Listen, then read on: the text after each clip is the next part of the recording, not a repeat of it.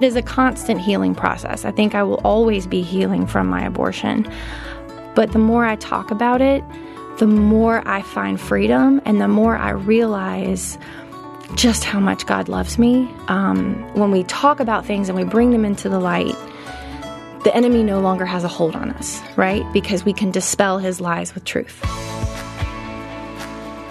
Welcome back to Candid Conversations. I'm your host, Jonathan Youssef. Parents, today's Candid Conversations podcast is not suitable for younger audiences. Please listen to this episode without little ears around. You may choose to share portions of this interview with your older children, but please listen to it first. Today we will take a personal look at abortion. The media has highlighted women who celebrate abortion as a stepping stone to a better life. However, my conversation today is with a woman who has personally experienced an abortion and wants to share the full truth. Bree Tuttle was just 20 years old when she became pregnant and chose to have an abortion. She grew up as a Christian and self-identified as pro-life. Why, then, did she choose to have an abortion? In order to save women from making the same mistake she made, Bree is an outspoken advocate for women facing unplanned pregnancies. She believes the abortion procedure and aftermath are physically, spiritually, mentally, and emotionally scarring, and she is fearlessly sharing this truth today. Bree, welcome to Candid Conversations. Thank you. Glad to be here. Yeah, good to have you with us. I want to say thank you for coming on the program and being willing to share your personal story. Mm-hmm. It's a very personal story, and so I just want to say thank you on behalf of myself and our team for being here. Well, I'll say the same. Thank you for having me. It's an honor to be here. I'm sort of in awe often at my journey. It's definitely God's story. It's not my own. And I've been very blessed to see how God has taken literally what the locusts have eaten and restored it. Bree, as we were preparing for this episode, we had a phone call before, and you shared this statistic with us that 1 in 5 women have had an abortion. Mm-hmm. If we were to put that in perspective, that means if there was a group of 100 women, 20 could have had abortions in their lifetime. It struck me just the reality of that because we don't hear that. Yeah. And so it makes us realize, and you've made this point, the suffering in silence aspect that's taking place. So let me ask you why you have decided to step forward and make this vocal and making it public. Yeah. Jonathan, in preparation for today, I went back just through notes and journal entries from kind of the beginning of my healing journey, and I was struck with something that God had placed on my heart almost 8 years ago now, where I really felt like he was putting a burden on me to share my story. Because in my healing process, I found that so many women that I was healing with in a post-abortion class were all struck with the same issue, which was feeling like they couldn't talk about it, that the world didn't want to hear about it. It was like, hey, we want you to get healing, but I don't want to know the details because that's kind of too much for me. And so the more and more I've just been, and it is a constant healing process. I think I will always be healing from my abortion. But the more I talk about it, the more I find freedom and the more I realize just how much God loves me. When we talk about things and we bring them into the light, the enemy no longer has a hold on us, right? Because we can dispel his lies with truth. And so that's really why. Also, some of the statistics surrounding abortion are just, they're so depressing. Yeah. I mean, I don't know how else to say it. And we don't hear them. Right. So, one that really has struck me is that a woman that has an abortion is 300 times more likely to have a second or a third. Because at that point, when you start to push that envelope, you don't know what else to do, so you just keep repeating. Other statistics that aren't talked about is the damage that's done to a woman's body. So giving birth and having a baby, that's a cycle of life that God has perfectly created, and hormones are produced to help the baby, to help the mother the baby. And so when an abortion comes in and violently ends and disrupts that cycle of life, things go berserk in a woman's body. So she becomes 30 times more likely to have breast cancer, cervical cancer, ovarian cancer. She's more susceptible to promiscuity, physical, mental, and emotional abuse of herself and allowing others to inflict it. And so we're talking about the death of a woman silently and gradually, and some of it is self-inflicted and some of it she welcomes in. And I feel like we need to talk about that. If you wouldn't mind, just for our listeners, walk us a little bit through your story, your personal testimony, how you came to the saving knowledge of Christ. Sure. Well, I was raised in a Christian home. I had two parents that were very devout and still are to this day, Christians, Bible-believing Christians. I was saved at an early age. And I think I always knew I was a believer. I always knew I was a Christian. I didn't fear losing my salvation, but I didn't really own my salvation or my relationship. And I've always been kind of a people pleaser for a variety of reasons. And so puberty sets in and you kind of figure out, hey, if you want a boy to notice you, you do things he likes to get his attention, yada, yada. And then you start pushing the envelope. And that's what happened to me is I started kind of pushing my boundaries and sacrificing some of my standards to be accepted. And so when you start to push those boundaries, more and more things that weren't acceptable at one point now become, okay, I'll try it. And so I found myself promiscuous in college, got pregnant in college with my college boyfriend. This part of my story is always amazing to me that God would choose this way to do it. But basically, in 1999, I became pregnant. I was set to go study abroad in Italy. And the way that Georgia state law was at that time, I could not get an abortion with as many weeks along as I was prior to leaving for Italy. And I just barely made the cutoff when I returned from Italy to having an abortion legally. So therefore, I had to go to Italy pregnant, spend an entire summer alone, pregnant, still contemplating abortion, being a pro-lifer and a very open pro-lifer, and yet still sitting here contemplating this. So I get home, I have the abortion. That in itself was a very tragic experience. And after that, there was a real sort of deadening of my spirit, and it colored everything, my choices, how I felt about life, even dreams that I had, some of which I thought would be dead because at this point it was sort of like, no good man, no Christian, godly man is going to want me. No godly women are going to want to be friends with me. And so I sort of retracted from being involved in the church. So I spent the next probably 10 years running from God and making some very poor choices. Fortunately, I never got involved in drugs, but I was into alcohol abuse, sexual abuse. I was in abusive relationships. And God finally had to strip everything from me to get my attention, which he did. He literally took everything away from me, everything I put value in, and brought me back to him. And so it was in 2011 that I was finally able to return back to the church, return back to a relationship with Christ, and really start owning what God meant to me, what a relationship with Christ meant to me, and letting him really fill my heart. We often don't see when God works in our lives like that, the taking away of things. We think a lot of people early on will say, why? And it's only after that we see that that's actually God being gracious. Oh, yeah. In removing those temporary things that we cling to and then showing you the eternal things. Absolutely. And I think that's such a beautiful biblical picture.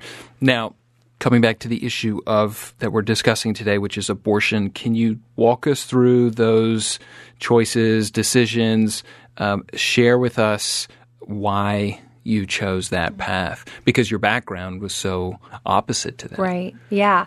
Well, like I said before, through choices to get attention from boys or what have you, I really started pushing limits on what I had considered no-nos. I started saying, well, I'll cross that line. It'll be okay. I can still go back. But once you push those lines, you push more lines. And so the more I sort of blurred the lines of what I would and would not do, then abortion wasn't such a inconceivable idea. And I think, honestly, that's what a lot of women find themselves with. It's like, well, I know I said this at one point, but maybe I was wrong. What was the thought process when you found out you were pregnant? Oh, wow. So I remember going to University Clinic because I was late. And and she told me, hey, you have a positive pregnancy test. And I physically felt the earth stop moving. She handed me a bunch of abortion pamphlets of like different resources that were available to me in the Atlanta area. And then said, good luck, or something to that effect. I honestly don't remember. And just sort of like, okay, next patient. And so what I mentioned before about being in Italy pregnant, I had all this time to think about it. But the very first thought that went into my mind was, how could I do this? How could I be pregnant? There was almost like this vanity of me going, I'm Brie. Like, I don't do this kind of stuff. People expect better of me. How did I get here? And it was just like, no, I can't. And I literally felt nothing. There was just like a nothingness. I remember one of my classmates happened to run across her in the hallway, and she was like, whoa. Like, she saw something. She was like, something is wrong with you. What's wrong? And she was the first person I saw. I just blurted it out. Poor thing. She probably got a word vomit she didn't intend. It was just this inconceivable thing happened. The thing I knew could have happened. We all know it can happen, but when it actually happens and you sit there dumbfounded, the thing that to this day I wish is that somebody had just said, go talk to somebody. Take an hour. Take 5 minutes. Go talk to somebody before you make any life-changing decisions. But that's not what happened. I was shoved pamphlets that said, go kill your baby. And then it'll all be fine and your life will be good again. So on the day of my abortion, I find myself still sitting there going, how did I get here? How did I get to this place? And that day to me is such a hard day, and it's such an important day to discuss, because there were things that happened in that clinic that nobody prepared me for. Nobody told me this is what's going to happen. And it all happened so fast. Can I just jump in here? Yeah. And you're about to share about this really difficult situation, and I know that there's challenge in that, and I think you put it well in that it was extremely difficult, but it's also extremely important that you share. But I want to say that Brie's going to share some things. We talked about this offline already, but you're going to share some details about that these things are important for women who may be considering an abortion to know what happens in an abortion. But for those who are listening, we're going to share some graphic details we wouldn't normally share on this program, because Brie has shared that knowing these things may have changed her decision. So Brie, again, just as you were about to do, and I'm sorry to cut you off, but I think it's important that people just have an awareness about where we're about to go. But start to walk us through that day. Yeah.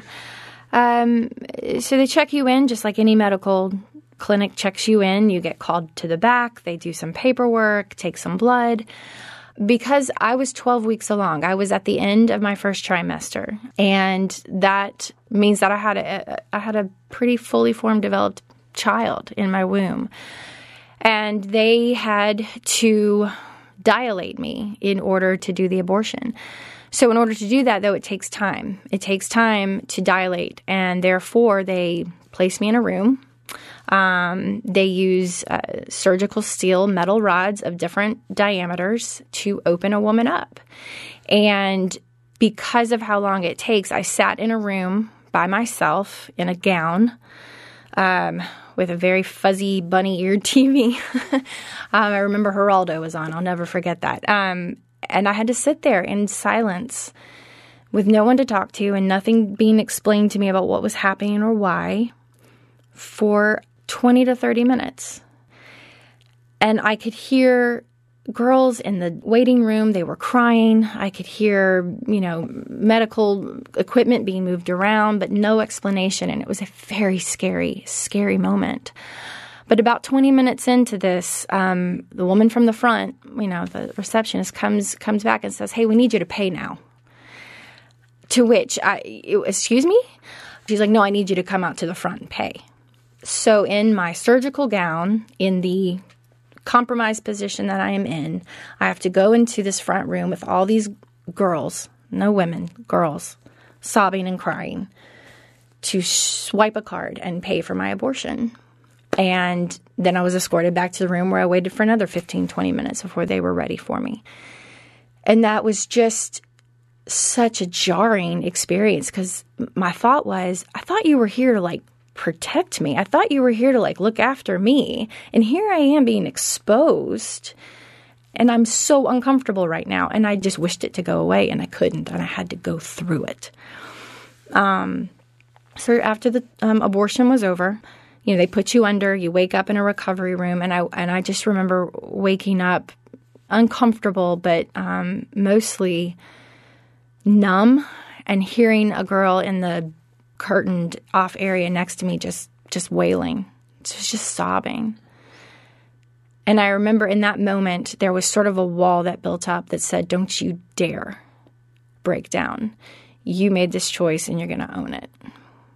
And I wouldn't allow myself to cry. I wouldn't allow myself to mourn. After that, everything just kind of got gray. Everything got gray in my life. And there was just absence of joy from there on out. So from the time that you have this abortion to when you pursue healing, what is that timeline, and what sort of takes place between those 2 points? Yeah. So it was about 13 years from the time I had my abortion to the time that I finally sat down and addressed it. And in that time, it was just a seeking to fill a void that only Christ can fill, right? So a part of me had been ripped out, and I was seeking to fill it. And so I was seeking to fill it with whatever came quickest. And unfortunately, that's the case for most women who have abortions. They just look to fill the void. And I did. I did with alcohol. I did with any adventure I could get my hands on. I did it with relationships with men. I did it with anything that brought a thrill. And until basically 2009, in which God literally took everything away from me that I held any sort of value to, and was like, "It's time to stop running. Let's talk." So in early 2011, I thought, you know what? I think I should go volunteer at a crisis pregnancy center. I think that would be a good way for me to heal and help other women, And at this point, I was like, I will clean toilets. I will sweep floors. I just want to help, I just want to be a part of this. And I thought I'd forgiven myself. I knew God had forgiven me, but I thought that I had reconciled the forgiveness He gave. But I'll never forget that the director of the pregnancy center I went to, the crisis pregnancy center I went to, she looked at me and she said, "I don't want you cleaning toilets. I want you in front of patients, because you've got a story to tell, and I think it's a powerful story. But I'm not going to let you go in front of anybody until you've gotten the right kind of healing." And she said, "And I know you think you've gotten healing, but you haven't." And so that's when I went through a post-abortion Bible study with I think it was 7 other women and 2 leaders, all post-abortion women. And we began the process of healing. And it was amazing. It was amazing because for the first time in my life, I realized how angry I was. I realized how fragile I was. I realized how hurt I was. And I realized just how much I had been pushing God out of the scenario. And all He wanted to do was just love me. He wanted to love me and show me that I was still worth loving, not by Him, but by others as well, Can you give us a little bit more detail on that coming back to Christ? Fill that picture out for us. What does it look like? Friendships, relationships, your own family? Yeah. How did all those dynamics play out? What was your relationships with people like at that point? Yeah. I saw a counselor, somebody who I could just talk to in a safe space. And he encouraged me to head back to church. He said, "You need to go back to church, even if all you do is just sit. Just be in the presence of the Spirit, be in the presence of God, and just let Him talk to you." And so he actually recommended Church of the Apostles, which was just a great place for me to attend because I really felt the Spirit speak to me and love on me the minute I walked in. But in addition to that, he started naturally removing people. So I didn't actually have to do the removing. They kind of went away on their own. It was like they saw that Christ was coming back into an important place in my life, and they didn't want to be a part of that. And so it was a lonely time because I had to commit to letting God be first. And I remember once I sat down and prayed to him. I said, listen, I don't want to date anybody. I don't want to be in a romantic relationship with anybody until you're ready, until it's the one, and you get to pick them. And I literally will not seek anybody from a romantic standpoint until you say it's okay. And I told him, I said, God, if that's 40 years in the wilderness, then that's 40 years in the wilderness, and that's okay with me. And that was a really hard surrendering moment because I'd sought the comfort and the attention of men for so long that was a real surrendering of what I held dear. And that was really freeing for me. I got back together with my parents. We did some restoring of our relationship. I apologized to them. I recognized that there were decisions that I made that hurt them. My abortion wasn't just about me. It hurt them. They suffered. They lost a grandchild that they didn't even know. They didn't even get the opportunity to be a part of. There was suffering that I caused, and I needed to make amends for it. But through that, there was so much love that got poured back into me that all my fears of being rejected were completely dissipated. People who I thought would reject me embraced me full on. One of my other fears was that I would never be able to have deep, intimate relationships with other women who I considered godly Christian women. And God just sent me Christian female friend after Christian female friend to say, girl, I love you. You're awesome. And to hear that was so affirming, but it also backed up. See, Bree, I'm going to replace, and I'm not going to leave you alone with this. And I have been so blessed to have so many friends who have just embraced me in this journey, but not just my abortion journey, but just my journey as a woman, as a Christian. And that has been so rehabilitating, so rehabilitating. It's changed my perspective on the church. It's changed my perspective on abortion. It's changed my perspective on women. And I have found more empowerment in coming back to Christ and surrendering to what he has to say and bringing in Christian fellowship than I have burdens and chains, which is what the world will tell you being a Christian is about. You had a strong desire to, and it took, nearly 13 years to get there, but you all of a sudden had this burden for those who would be going through or could potentially be going through a similar situation. What does your counseling look like to a lot of these women and girls? Sure. Well, if I can just back up here for a second to say, because the abortion issue is such a hot topic, and rightly so, we're talking about life and death here, literally, there's been a great emphasis on the baby. And that's hugely important. I'm not diminishing the importance of that. But I feel that in our fight to save the baby, we have lost sight of saving the mother. Because she's dying too. And so when I went through my post-abortion healing process and I learned how to love myself again, and those statistics that I've mentioned, it blew my mind. So my desire is to get in a room with a woman who's considering abortion and first of all tell her that she's loved and she's not judged. I'm not going to ever approve of her decision to have an abortion, and I'm going to let her know that. But I'm going to let her know that she is loved, period. And then I'm going to ask her to take a breath and to take a moment, because what happens is that, like I mentioned before, the world stops turning and you just feel like you have to make instantaneous decisions. But here's the deal. Pregnancy is 9 months. First of all, that's 9 months of your life. In the scope of our life, that's nothing. So you're talking about 9 short months of your life. Puts on pause. Yeah, maybe you have to rearrange some of your life plans, but it's 9 months that you just put it on pause for a second. But when you kill a child, that's it. You don't get to go back and make a different decision. That's it. It's final. When you have baby and you go ahead and bring it to term, you have choices. You can parent. You can do an adoption plan. And even within the adoption world, there are so many different options. You can have an open adoption. You can have a completely closed adoption. You can have a hybrid in between of your choosing because you're the mother. And so letting women know that there's more than just the one choice. As I was given in that university clinic, I was given one choice. So I want them to know, hey, first of all, you can just talk. I'll just listen. I'm not going to judge you. Just get it out. And second, let's talk about your options. And then let's analyze your fears. 3/4 of the women who get abortions, their number one reason for not having the child, for going through with an abortion, is that it's just not the right time and they're afraid what it's going to do to their careers. In my experience, there is no career path that is going to be ruined by a 9-month pause, right? No career path. So when I hear that, I just want to be like, okay, well, let's talk through that. So my first goal is to love them. My second goal is to talk through it.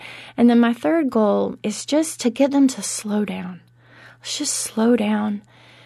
Let's pray, even if they're not a Christian, because we know that there's something supernatural when we invite the Spirit in and we pray. But to a non-believer, when they have someone pray over them, there is something that is just, again, it's supernatural, but there's something that's very like calming and soothing and loving. And I think these women just need to know they're loved. I don't like to use scare tactics, but I will share the statistics. I will let them know what they're up against. Some women, they've looked at me with very defiant faces like, well, I'll take my chances. Okay, as long as you know. Because I don't agree with letting them sugarcoat the verbiage or the decision. I'm not going to let them say, I've chosen to terminate the pregnancy. No, you've chosen to kill your child. Let's just call it what it is. Because if you're going to make this decision, you're not going to fool yourself, at least not on my watch. You need to know what you're doing. And I don't agree with it. I'll never, ever, support you in that decision.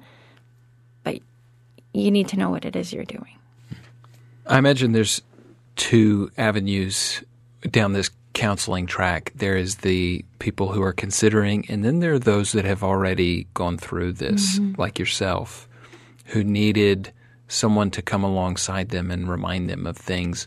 Well, first of all, do you do that type of counseling? And if you do, what does it look like? How does that play out? The first thing I would do is I would send a woman to a professional. And there are several organizations out there. There are several Bible studies out there. The one that I did personally, I would recommend to anybody. Surrendering the Secret by Pat Layton is an amazing program. So that is the first thing I would do is I would really encourage and send them to seek professional help. But that being said, I want any woman who is post-abortive to know that, one, there's nothing they can say that's going to scare me. There's nothing they can say that's going to make me turn away or hate them or judge them. Because at this point, I've heard a lot. We're desperate for somebody to hear our story and to know that it's going to be okay and that there is light at the end of the tunnel and they don't have to be quiet about it. In the weeks after my abortion, I was paranoid. I was paranoid that people could just see it on my face, right? And I've known women who have suffered in silence for 30 years. I mean, that's the majority of their life. They've suffered in silence and shame and guilt. And think about all the life choices that they made based on that. And think of all the life choices that they might have made different if they'd had the opportunity to get counseling or to talk with somebody or to find that there was forgiveness for themselves. I just want to end that for them. I don't want there to be another woman that spends another day living locked up in guilt and shame and not feeling like she has an avenue to say, this is what I did and this is what I want to be free of. Somebody please hear my story and help me get out of it. Having thought through all of these things, is there 1, 2, 3 things that you want people who are listening to this, listening to your story, to walk away with? Yeah. So I was journaling this morning. What I want people to walk away with, you can't be unpregnant. And I think that's what the world will tell you. an abortion counselor will say, we're going to take care of this and you'll go on as if it's never happened. And that's just simply not true. You can't be unpregnant. You can be pregnant and then you can be post-pregnancy, but you're never going to be unpregnant. I think the other thing is that for any woman contemplating abortion or post-abortion, you're a mother. Because right now, you are carrying a child, or you carried a child. You are a mother. You wouldn't ever hear a woman who miscarried pretend like the baby never existed, right? They go through a mourning process. Any woman who's miscarried has said, I'm going to mourn this baby, right? Abortive people need to know that they can mourn their baby, that they can give dignity and even name their child. I think intuitively, we as women, we kind of know what the sex of the baby is going to be. And I think it's okay. I think it's good for them to say, I'm going to mourn you. And I'm going to give you dignity to your life, even though you were never given the chance and I didn't give you the chance to have that life. I'm going to give you the dignity of a memorial and a remembrance. I think that the other thing I would really want anyone listening, and that's man or woman, the world is telling us lies. They are taking the truth and they are twisting it into lies and they're selling it with big pink and blue ribbons. It's all lies. I hear celebrities praising their choices so that their careers could be advanced, and it makes me just devastated.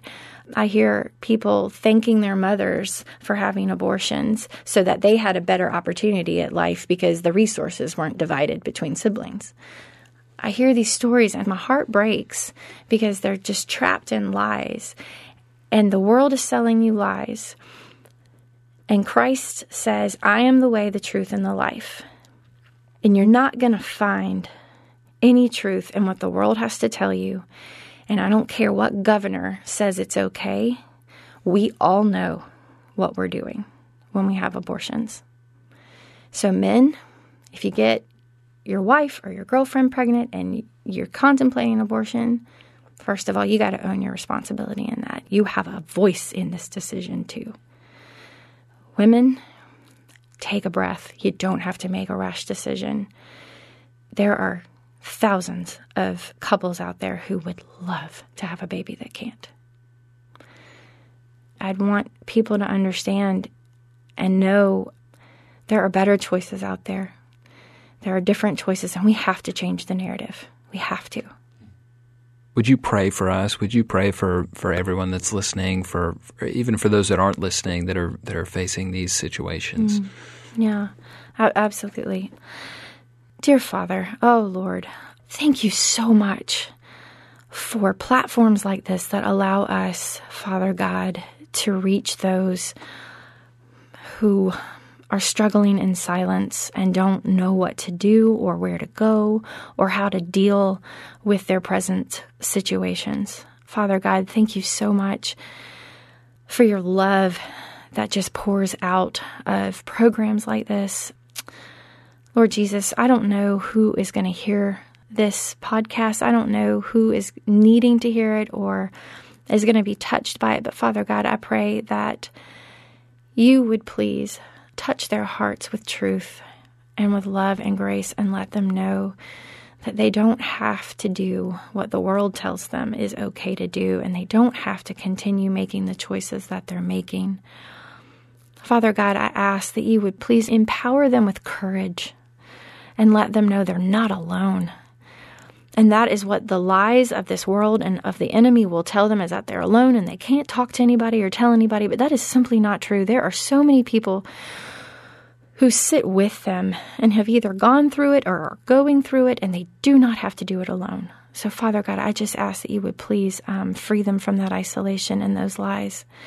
Father God, I pray that if any woman is contemplating an abortion, that you would please help her to go seek the counsel. There are crisis pregnancy centers all over the state of Georgia and all over the nation with women who are willing and ready to help. And so, Father God, I pray that you would send them to those pregnancy centers where they can get the help they need. Father God, I also pray that any woman who is suffering in silence and thinks that it is hers to bear by herself.